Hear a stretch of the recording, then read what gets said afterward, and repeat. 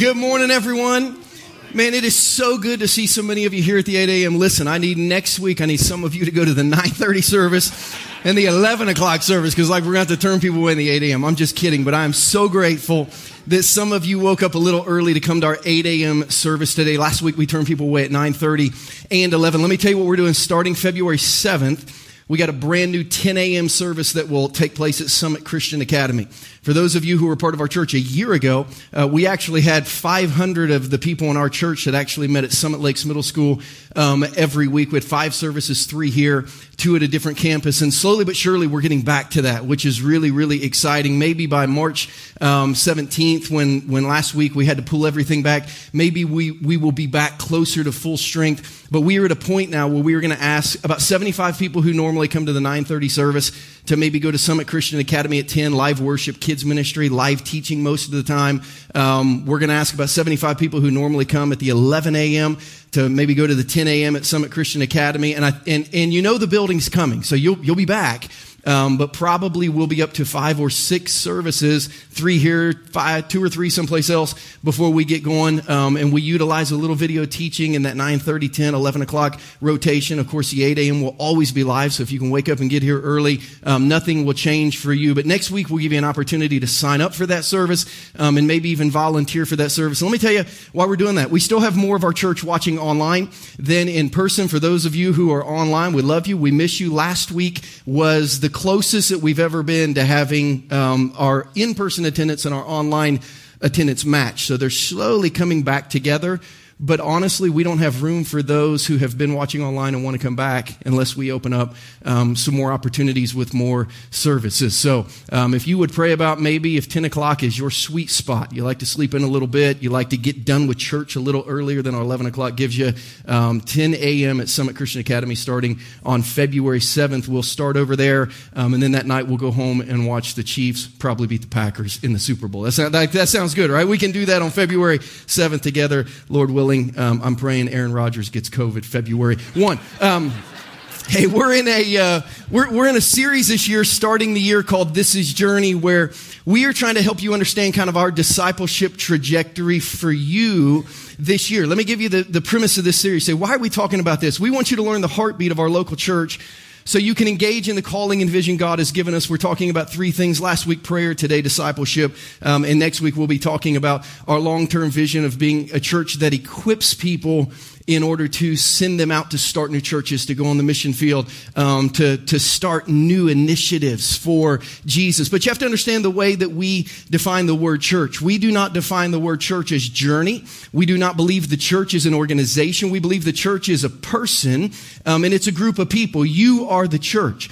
Collectively, when we are living on mission, we together are the church, but you are the church. Journey is not the church.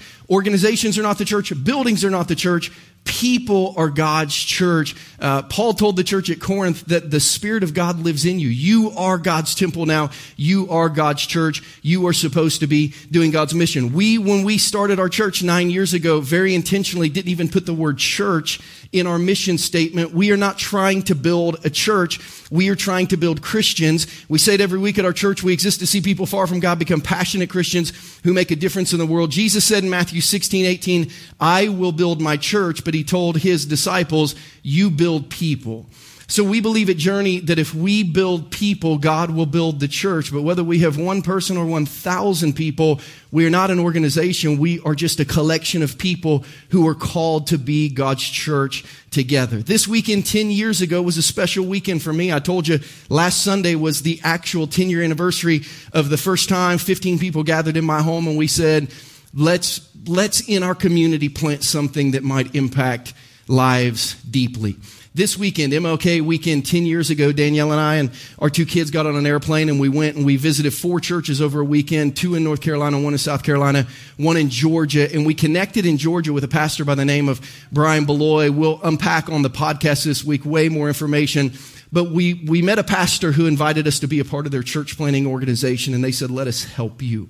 By the time I had gone a week out of that trip, they had connected me with a church planting coach who would walk with me over the next 9 months to help us plan an impactful, organized, kind of healthy launch of our congregation in this community. And one of the first things they asked me is, Christian, what are the things you're most passionate about? What would be your values? We didn't have any written values at the time. Like, what would be, if you say you have some core values, some core beliefs, what would those be? And I'm like, man, I'm passionate about like everything. I value everything. So you're going to have to rephrase that question for me to understand what you're trying to get me to decide. And my pastor coach, his name was Mac, said this. He said, if you had a church of 10,000 people and this wasn't happening, you would say that church failed. What do you value? And I said instantly, spiritual growth. If we had a church of 10 people or 10,000 people, but none of them were growing spiritually, I think we would be total failures. Like, I think the purpose of the church is to help people grow spiritually. If that doesn't happen, we would be total failure. No matter how many people sat in the services, if they weren't growing spiritually, we would be failures. And if you were to ask me today, Christian, what's the thing 9 years into the church that keeps you up more than anything else at night? It would be the fact that we've not done that as well as I would like to. I think as well as we're called to. If you say, what's the thing that gets you up excited in the morning? It's the fact that we're not done yet. And I think we have another 9 years.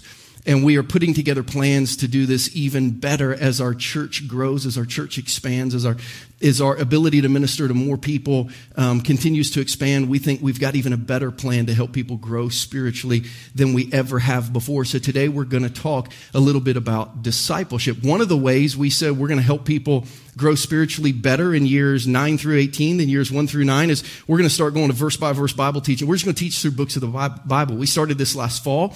We'll be back here in 2 weeks. We started kind of teaching through the book of Matthew. We'll be back in Matthew chapter 5 in 2 weeks in a series called Chasing Perfection. It's based on Matthew 5:48 that says, be perfect as your heavenly Father is perfect. You're going to hear Jesus say to connect to God, you have to be as perfect as me. Here is the standard, and we're going to learn the standards that demand a Savior. By the time we get done with Matthew chapter 5, we're going to think no matter how good we are without Jesus, we're toast spiritually. We're going to lean into Jesus. And we're going to go through Matthew 6, and we're going to go through Matthew 7. Then we're going to go through Matthew 8. So one of the ways we decided we could do discipleship better was just every week, just pick a book of the Bible and just teach verse by verse through the book of the Bible who Jesus is and who Jesus wants you to be. So in 2 weeks, we're in Matthew chapter 5. Today we're going to peek ahead probably a year or two in our Bible teaching curriculum. We're going to be in Matthew 22. So if you have your Bible, pull your notes out. Let's go to Matthew chapter 22, and let's get ready to dig into God's Word together in Matthew chapter 22. Here are the goals of today's message as you find your spot in your Bible or maybe on your Bible app. We want to see the call of discipleship to followers of Jesus and the content that it requires. We want to see what Jesus asked his followers to do and how he asked them to accomplish that. And then number 2, we want to find our current place and our next steps on our spiritual pathway. I dropped a pin this week for the first time in my life. Any of you ever done that on your phone? I'm not real technological. I've got an iPhone 7 that doesn't work most of the time. And on Monday this week, before my son went back to school, we went and got haircuts. I beat him to the place where we get a haircut. And Amy, I guess he forgot how to get to your house because he texted me and he's like, Dad, what's the address? And I'm like, I don't know what the address is. And he's like, well, give me your location. And I'm like, how would I do that? And he's like, so go to the maps. And he kind of walked me through and he said, there's going to be a button and it will basically, you will become my location. Then you can send that to me. And I did it. And I thought, that's incredible. Like, what an incredible piece of technology. What I have found, Danielle is like ashamed of me on the front row. She's like, Lord, help my husband. What I have found is you can't get anywhere in life unless you know exactly where you are and exactly where you're going.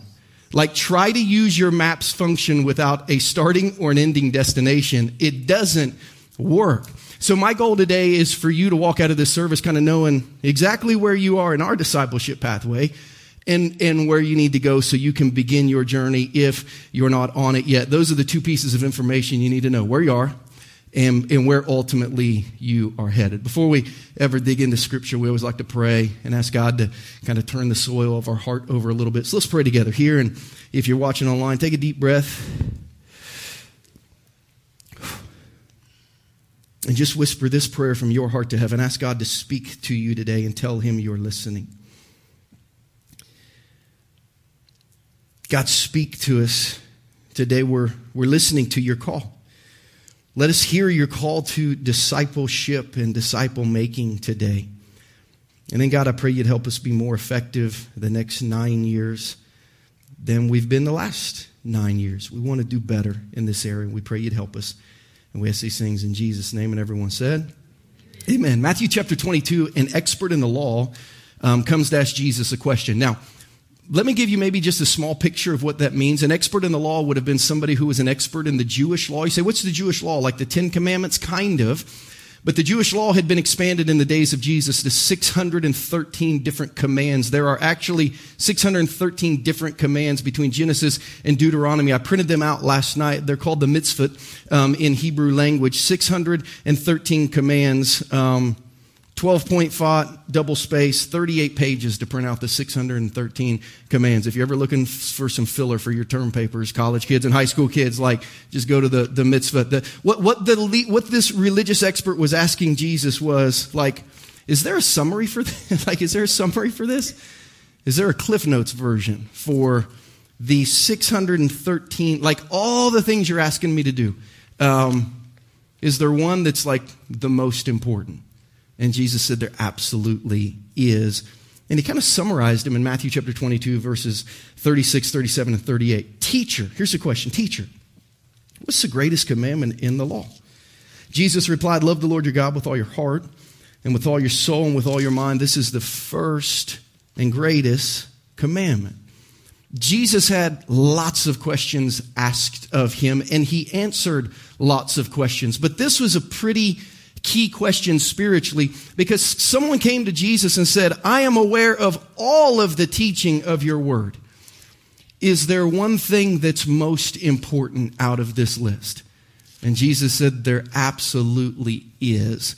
You should love God with all your heart, with all your soul, and with all your mind. He would say really all those laws are summed up in that. If somebody were to ask Jesus one question, Jesus, what's the most important thing for me to know? If you got to ask Jesus one question today, if somehow he sent you an email and said you got one question, or he passed him on the street and he said, I got time for one question. One of our kids leaders, before I ever come in on Sunday morning, I always stop in all the kids' environments and say hey to the kids. And one of the kids leaders said, Christian, do you have 1 second today? And I said, I do. And he introduced me to a fourth grader who likes to rap. And he said, man, you should hear this kid freestyle. And as I was talking to this kid, I said, do you freestyle about Jesus yet? And he's like, no. And I said, learn every story of Jesus and then start freestyling about Jesus. And I believe God will put you on a platform to tell the whole world about Jesus. But it started with, Christian, you have 1 second. If you had 1 second with Jesus and you said, just give me the headlines, what do I need to know? Jesus would say, love God with everything you got. Man, love God with everything you got. That is our goal as a church, to help you accomplish this purpose in your life. Remember our mission statement. We want to see people far from God become passionate Christians who make a difference in the world. We want to help people who are followers of Jesus become more passionate in their faith. We want to help you love God with everything you have. And the way that occurs in church for the last 2,000 years is the ministry of discipleship. It's the ministry of becoming a fully devoted, fully dedicated follower of Jesus. Today we're going to talk about discipleship. We're going to talk about the purpose of discipleship. We're going to talk about the process of discipleship. We're going to talk about our pathway of discipleship. And then I hope you leave thinking, I want to be a better disciple. And man, one day, if I'm not already, I'd like to be a disciple maker. Let's start with the purpose of discipleship. What is the purpose of discipleship? To answer this question, we got to unpack the word disciple, because I don't know that anyone would say you are this in any part of your life. It's not a modern word that we use a lot. A disciple in the Greek, it's the word methetes. It's a pupil of a teacher that both accepts the views of the teacher and practices them in their life. A disciple is someone who says, I believe everything they say and I would like to do everything they do. So it's not just a learner, that's a student. And it's not just kind of an apprentice, that's someone who learns to, it's both of those things. A disciple, someone who believes, accepts all the views of the teacher and practices them in their life. Let me give you just some biblical context to this word. This word's used 294 times, the word disciple, in the New Testament to refer mostly to the followers of Jesus. John the Baptist also had disciples. They accepted his teaching and lived like he lived. The Pharisees and Sadducees had disciples. They accepted their teaching and they lived like they lived. But most of the time this is used, it's used of followers of Jesus. But you might jot this down. The word disciples only found in the New Testament in the Gospels and Acts. Only 5 of the 27 books in the New Testament contain the word disciple. Matthew, Mark, Luke, John, and Acts. It's not found after that. You say, why is that? Because there's a transition in the book of Acts.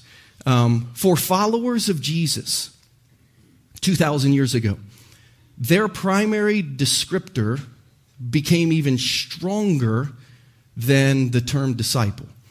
They were not just people who followed a way of teaching and a way of life. They were a group of people who followed a person who had teaching and a way of life. And in Acts chapter 11, the disciples went from being called disciples, because everyone was a disciple of someone, and they went from being known as the person that they were the disciple of. The disciples of Jesus became most identified with their teacher in the city of Antioch, modern-day Syria, where they started calling them Christians in Acts 11:26. They were not just known for what they believed and how they lived their life. They were known for their teacher. They were known for what their teacher taught and how their teacher lived. Key question today. What does it mean to people today that you are a Christian? What does it mean that you are a Christ one? What does it mean that you are a Jesus follower? If you were to ask somebody, what does it mean to you that I am a Christian? Would they associate you with a religion? Would they associate you with religious practices? Or would they associate you with a person? What does it mean that I'm a Christian? When people think about the word Christian today, do they think about the teacher, or do they think about the followers and the religion and the way we try to play it out? Because this was a break from religion. That the disciples were actually called followers of their teacher rather than followers of their religion was a total break. What they were saying is, this person has come, and his teaching and his way of life is so dominant that it has completely taken hold of my heart and my life and my ways of life, and now I want to live just like Jesus. I've coached football the last 4 years as an assistant coach at Summit Christian Academy, where my son played for 3, and then I finished with a group of seniors this year that I started with when they were freshmen. And if you've never been to a football game, all the coaches wear the exact same thing on the sidelines. Like we have a uniform like the kids have a uniform. Thank God in football, unlike baseball, you don't have to wear the uniform that the kids are wearing. Or it'd be ugly to see a bunch of usually overweight men on the football sideline in football pants. But you don't. Like you get to wear regular pants. But there's another coach at Summit Christian who played quarterback at Air Force. He's now in the Air Force. He flies A-10s. Who he and I have almost the exact same body type. And he has several daughters. I have a son and a daughter. And every year, after one of the games, because we're wearing the same pants, same top, same hat, and from behind we look identical because we're both about 6'2" and weigh between 210 and 220 pounds, depending on how close it is to Thanksgiving. Like from behind, we look identical. And every season, one of his daughters has run up and given me a bear hug from behind, only to at some point have me turn around and then realize, you are not my dad, and this is very, very awkward. It's getting better because as they get older, it's like, oh, it's you again. But the first few times, it was really awkward. When's the last time somebody embraced you because they mistook you for Jesus? Like you're just so similar in your life and your love and what you believe and in your teachings and how you care about people, that when they thought they were running towards Jesus, they like accidentally hit you and they're like, oh, I thought you were someone else. When's the last time somebody mistook you for Jesus? Because at Antioch in Syria, the disciples looked so much like the teacher that they quit calling them disciples and they started calling them Christians. They're the Christ ones. They look like Jesus. That's the goal. That's the goal, to love God like Jesus loved God. Jesus, what's the most important thing? Love the Lord your God with all your heart, with all your soul, with all your mind. This is the first and it's the greatest commandment. How do we learn to love God like Jesus loved God? The answer is discipleship. And at our church, we're going to say discipleship is at least a fourfold process that helps us with Jesus in 4 key areas. It's the process of learning, one, how to know Jesus. Discipleship is the process of learning to know Jesus. It's being introduced to him, and it's learning to know who he is, and it's learning to know what he did, and it's learning to know how he lived his life. But James, Jesus' little brother, would say the demons know who Jesus is, so that's not the end of discipleship. The end of discipleship is not knowing who Jesus is, because there are a lot of people who know who Jesus is who do not love God like Jesus did. So it's more than knowing Jesus. We also, letter B, have to love Jesus. It's the process of learning to know who Jesus is, so much so that we begin to love Jesus. Now, for some people, depending on your bent and your shape and how you came to Jesus, for some of you, letter B happened first.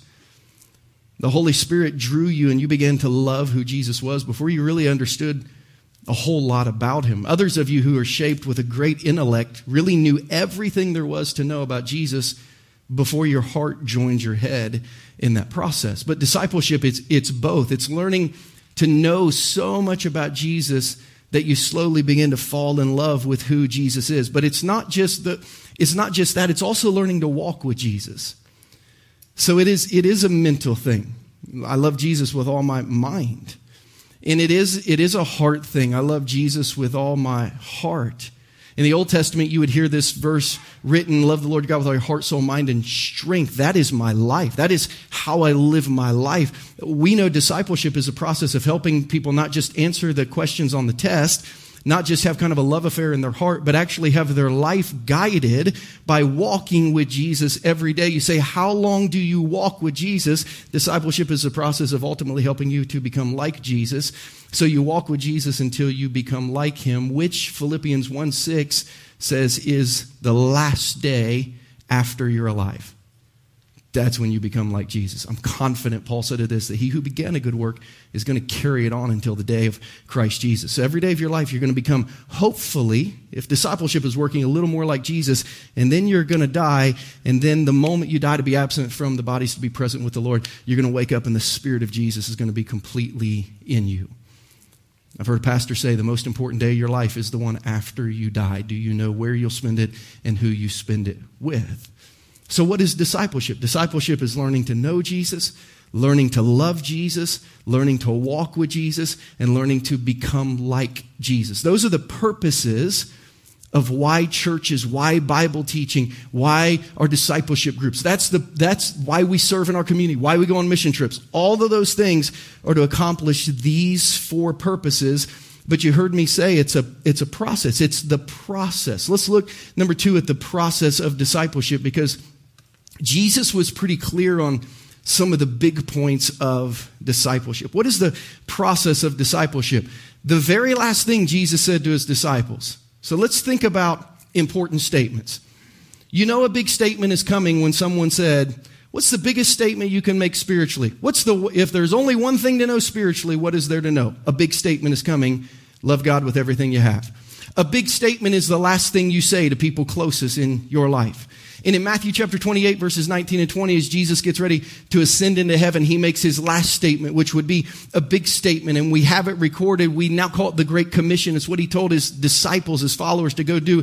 He said, therefore, go and make disciples of all nations, baptizing them in the name of the Father and of the Son and of the Holy Spirit, and teaching them to obey everything I've commanded you. And surely I am with you always to the very end of the age. This was Jesus' last statement. It was a big statement, and we're going to look at each of these kind of highlighted areas today, each of these 4 phrases. The process of discipleship. Jesus told his disciples to make more disciples. When we look at that phrase, make disciples, you have to realize the primary ministry of the church of Jesus Christ is to make disciples.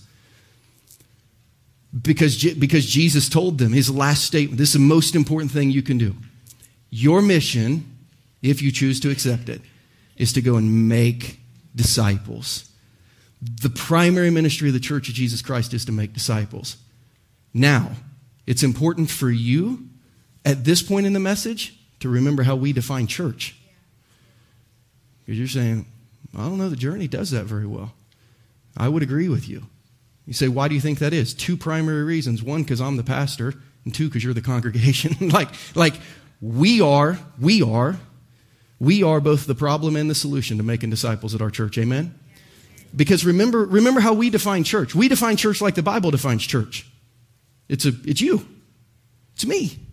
It's us. It's not a journey. It's not an organization. It's not a program.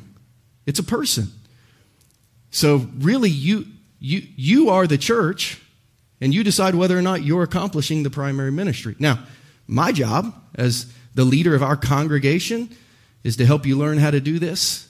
And that's what today is all about. That's what this Vision Day is all about. Basically saying, here's how we're going to try to get you ready to go and do this. But Jesus said the process of disciples, he said you got to make disciples. I wish they were ready-made. I wish the minute someone received Jesus, they were a fully formed disciple, that they love God with all their heart, soul, mind, and strength. Don't you think it would be easier if God did it for you? Yes or no? Yeah, I wish he did. Like Lord, I want to receive your invitation to walk with Jesus, and could you just make me just like he is so I don't have to do anything? It's not the way it works. Jesus said you got to make disciples. And we're going to look at 3 practices because Jesus said you're going to have at least these 3 things. And this is, for those of you who nerd out in theology, you're going to be so far beyond this message. But let me talk from a high view where we have to start as a church, because there's 3 practices. We're going to talk more about the purpose than the practice. But Jesus said, make disciples. Here's the 3 things you have to do to make disciples. Number 1, you got to baptize them. Make disciples. Here's what you're going to baptize them. This is the identification step of becoming a follower of Jesus. Baptism is the time. It's the first step of following Jesus. It's the time you tell the world, I'm with him because of how he's been with me. Your baptism is the time you publicly identify. Jesus said, baptize them in the name of Jesus. In the Greek, it's the word into. Literally, you are baptizing them into a new identification. They're saying the most important thing you need to know about me is my connection and my relationship to the Father, the Son, and the Holy Spirit. So most important, that's what I want to be known by now. My connection to a relationship with the Father, the Son, and the Holy Spirit. So you're going to get baptized. That's going to identify you. Baptism is a way you tell the world, I'm with Jesus because of the way Jesus has been with me. Now, some people like to say, well, wait, was everyone who was a follower of Jesus in the Bible baptized? It appears that almost all of them were. The thief on the cross was not.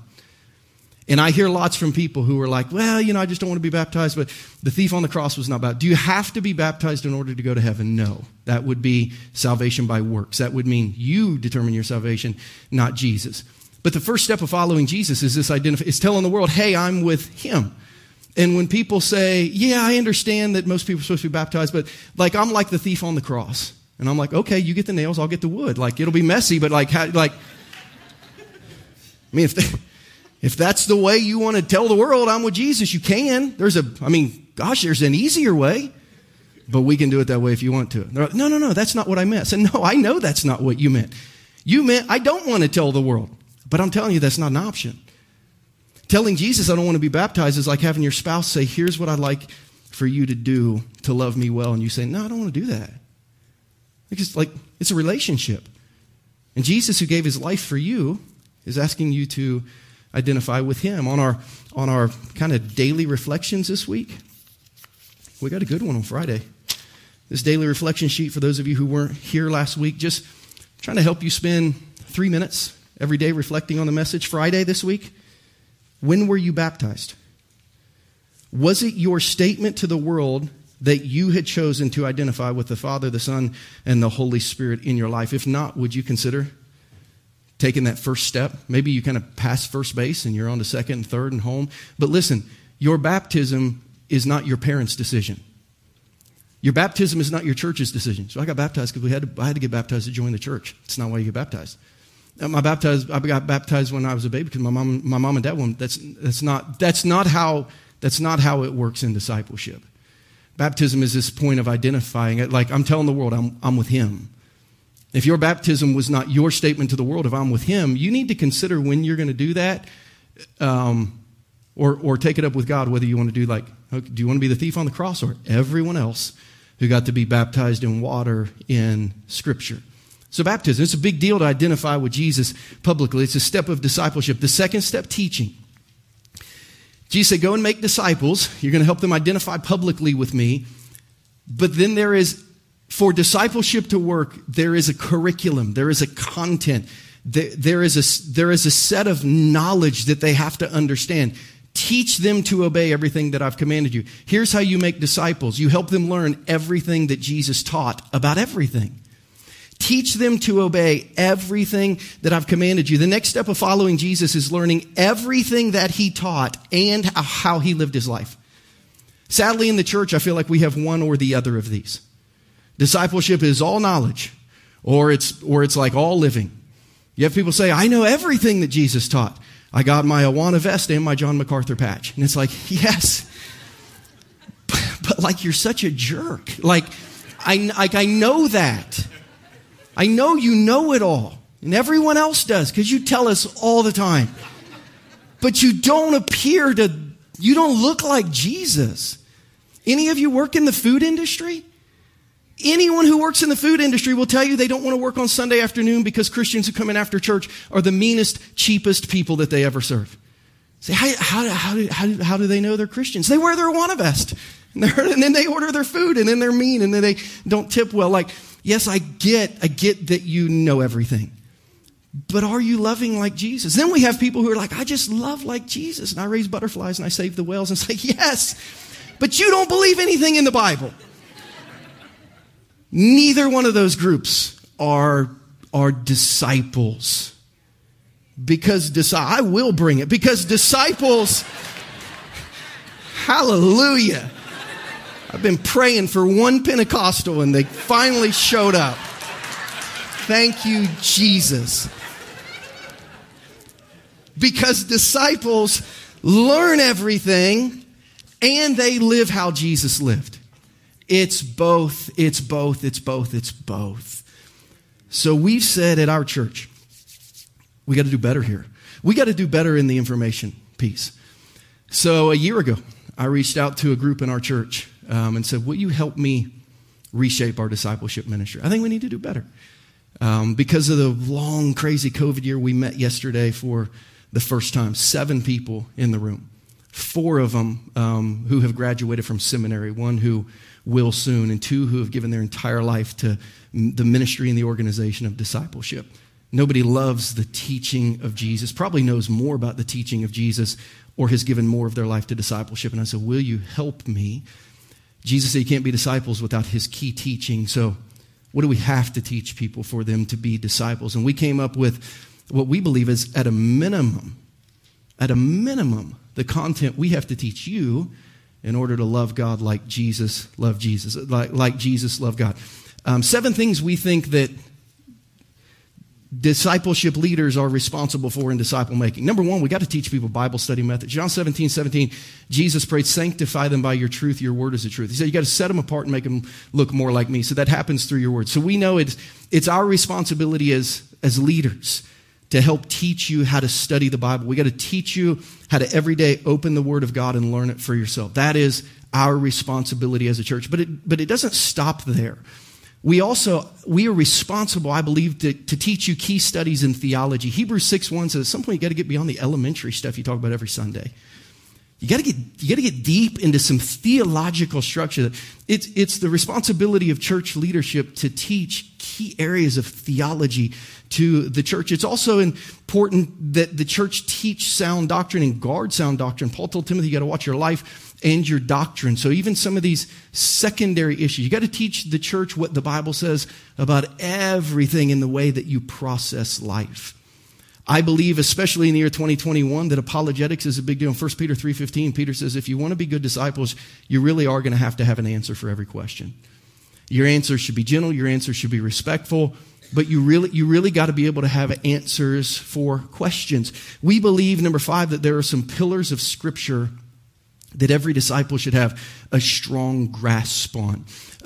In 2 Timothy 3:15, Paul said, you know that the Scriptures are able to make you wise for salvation.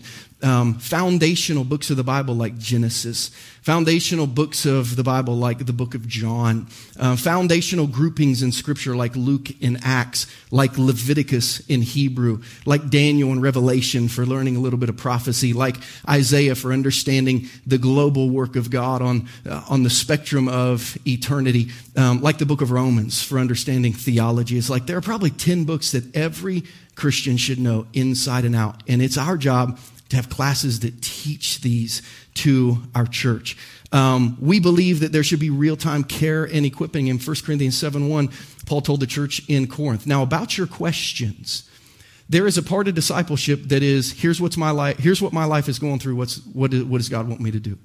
So we know marriage classes. We started last spring a marriage class right before COVID shut us down that dozens of young couples were like, I want my marriage to look more like what the Bible wants my marriage to look like. We know parenting classes.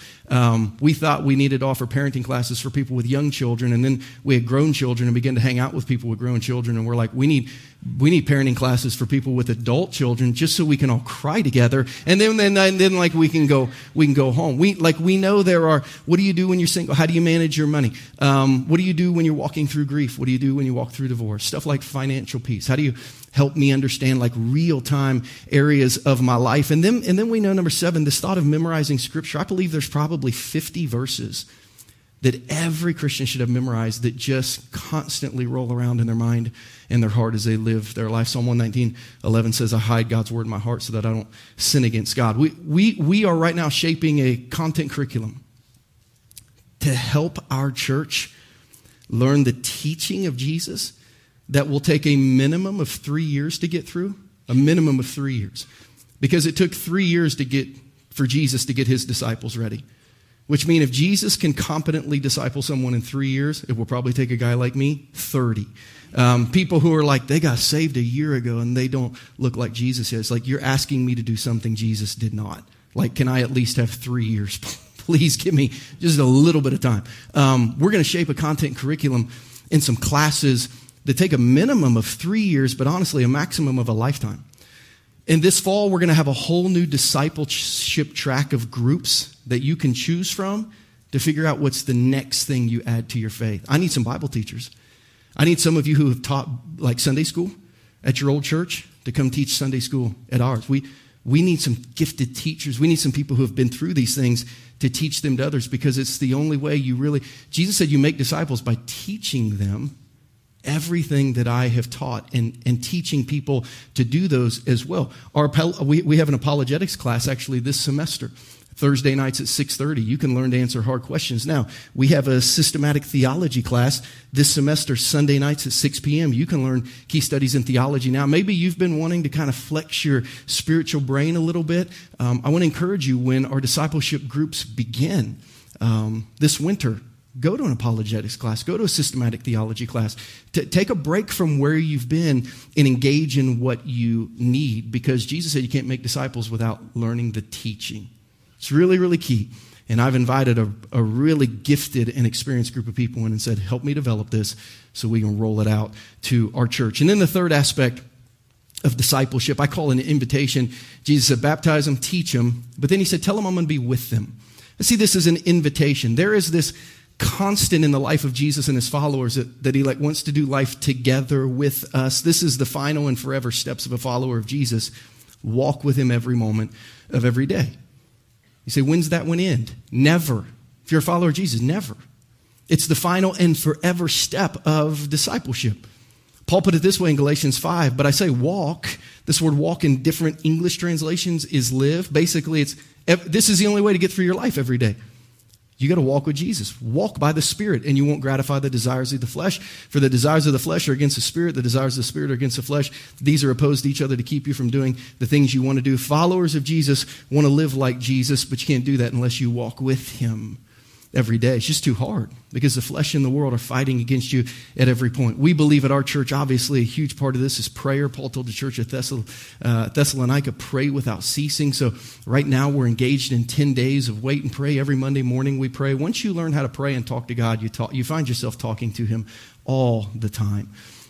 So there is a purpose of discipleship, to help you love God like Jesus did. There is a process of discipleship, identifying, getting the right information, accepting the invitation to walk with Jesus every day, and then we'll just boil this down. There is a pathway of discipleship. At our church, here's how we're hoping to make disciples who will make disciples. The top of the discipleship funnel at Journey is Growth Track, step one. That's step one for us. You say, where am I on the map of discipleship at Journey? If you haven't done that, that's where you are, Growth Track. It happens every Sunday during the 9:30 and 11 o'clock services.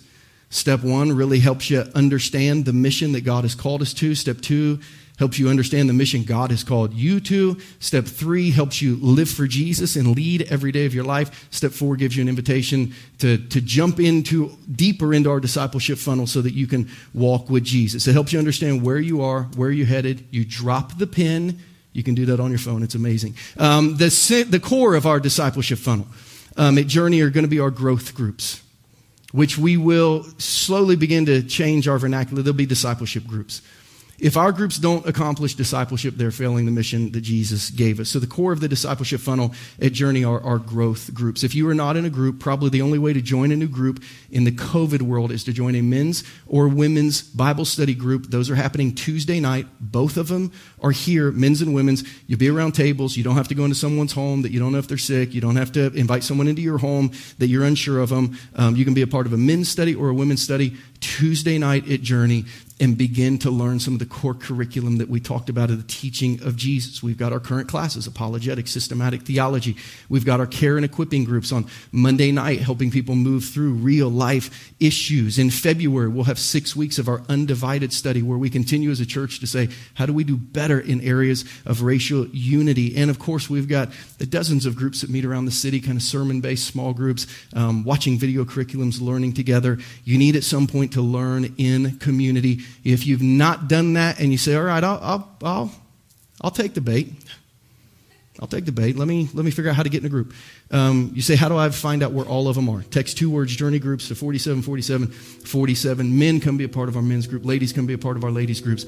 Let's just begin to dig in, walking closer to Jesus together, because the bottom of the funnel, what we hope to produce in our church, the bottom of the discipleship funnel at JCI are disciple makers. Disciple makers. We have 2 men on our discipleship leadership team that have given their entire life to disciple making.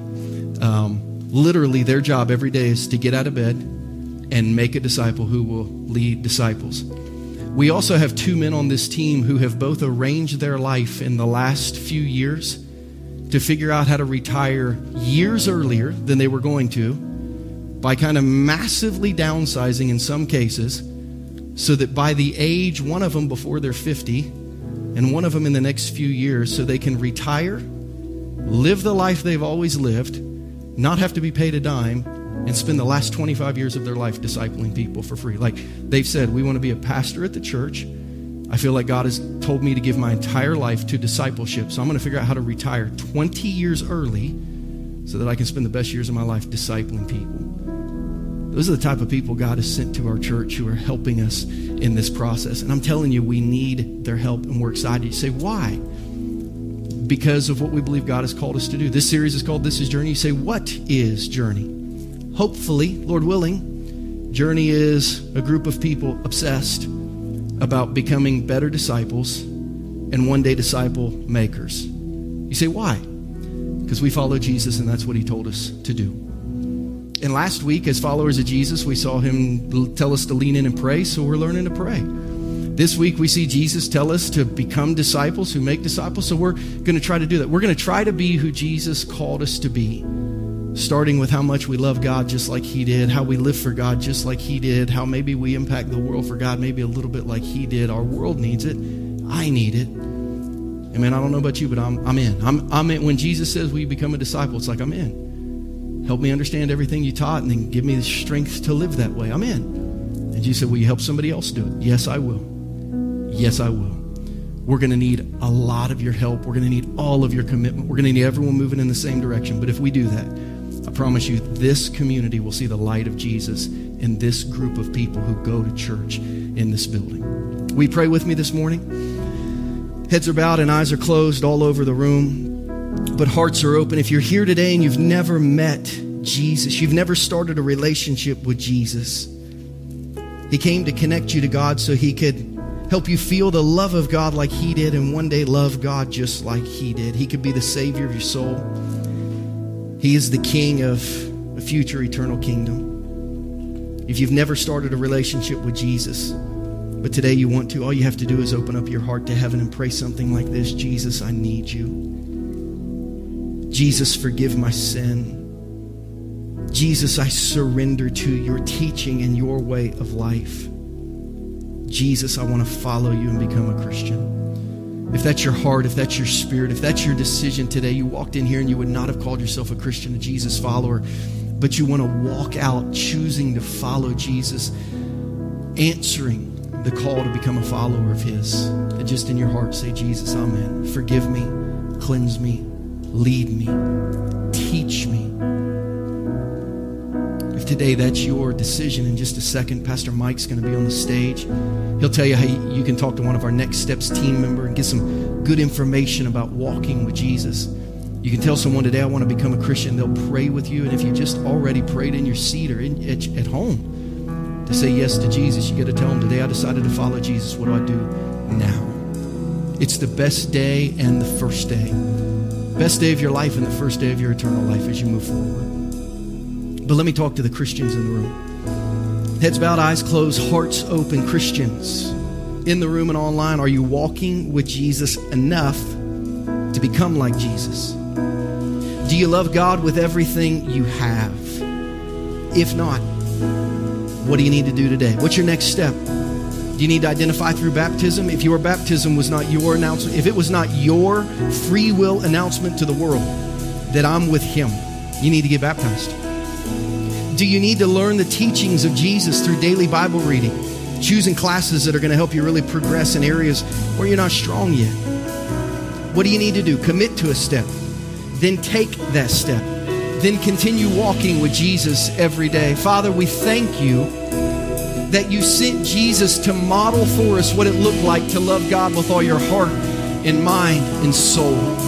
And then, God, I thank you that you called Jesus to call us to follow his pattern.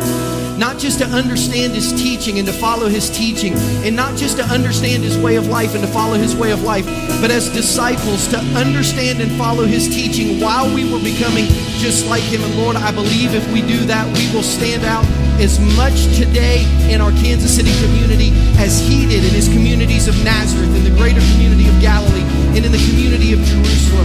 God, I pray you'd make us a light in the darkness. And God, I pray you draw our hearts towards Jesus. Help us to know him. Help us to love him. Help us to walk with him until we become just like him. And Lord, on our journey, help us to make more disciples, to learn the teaching so we can share it with others, to identify so everyone knew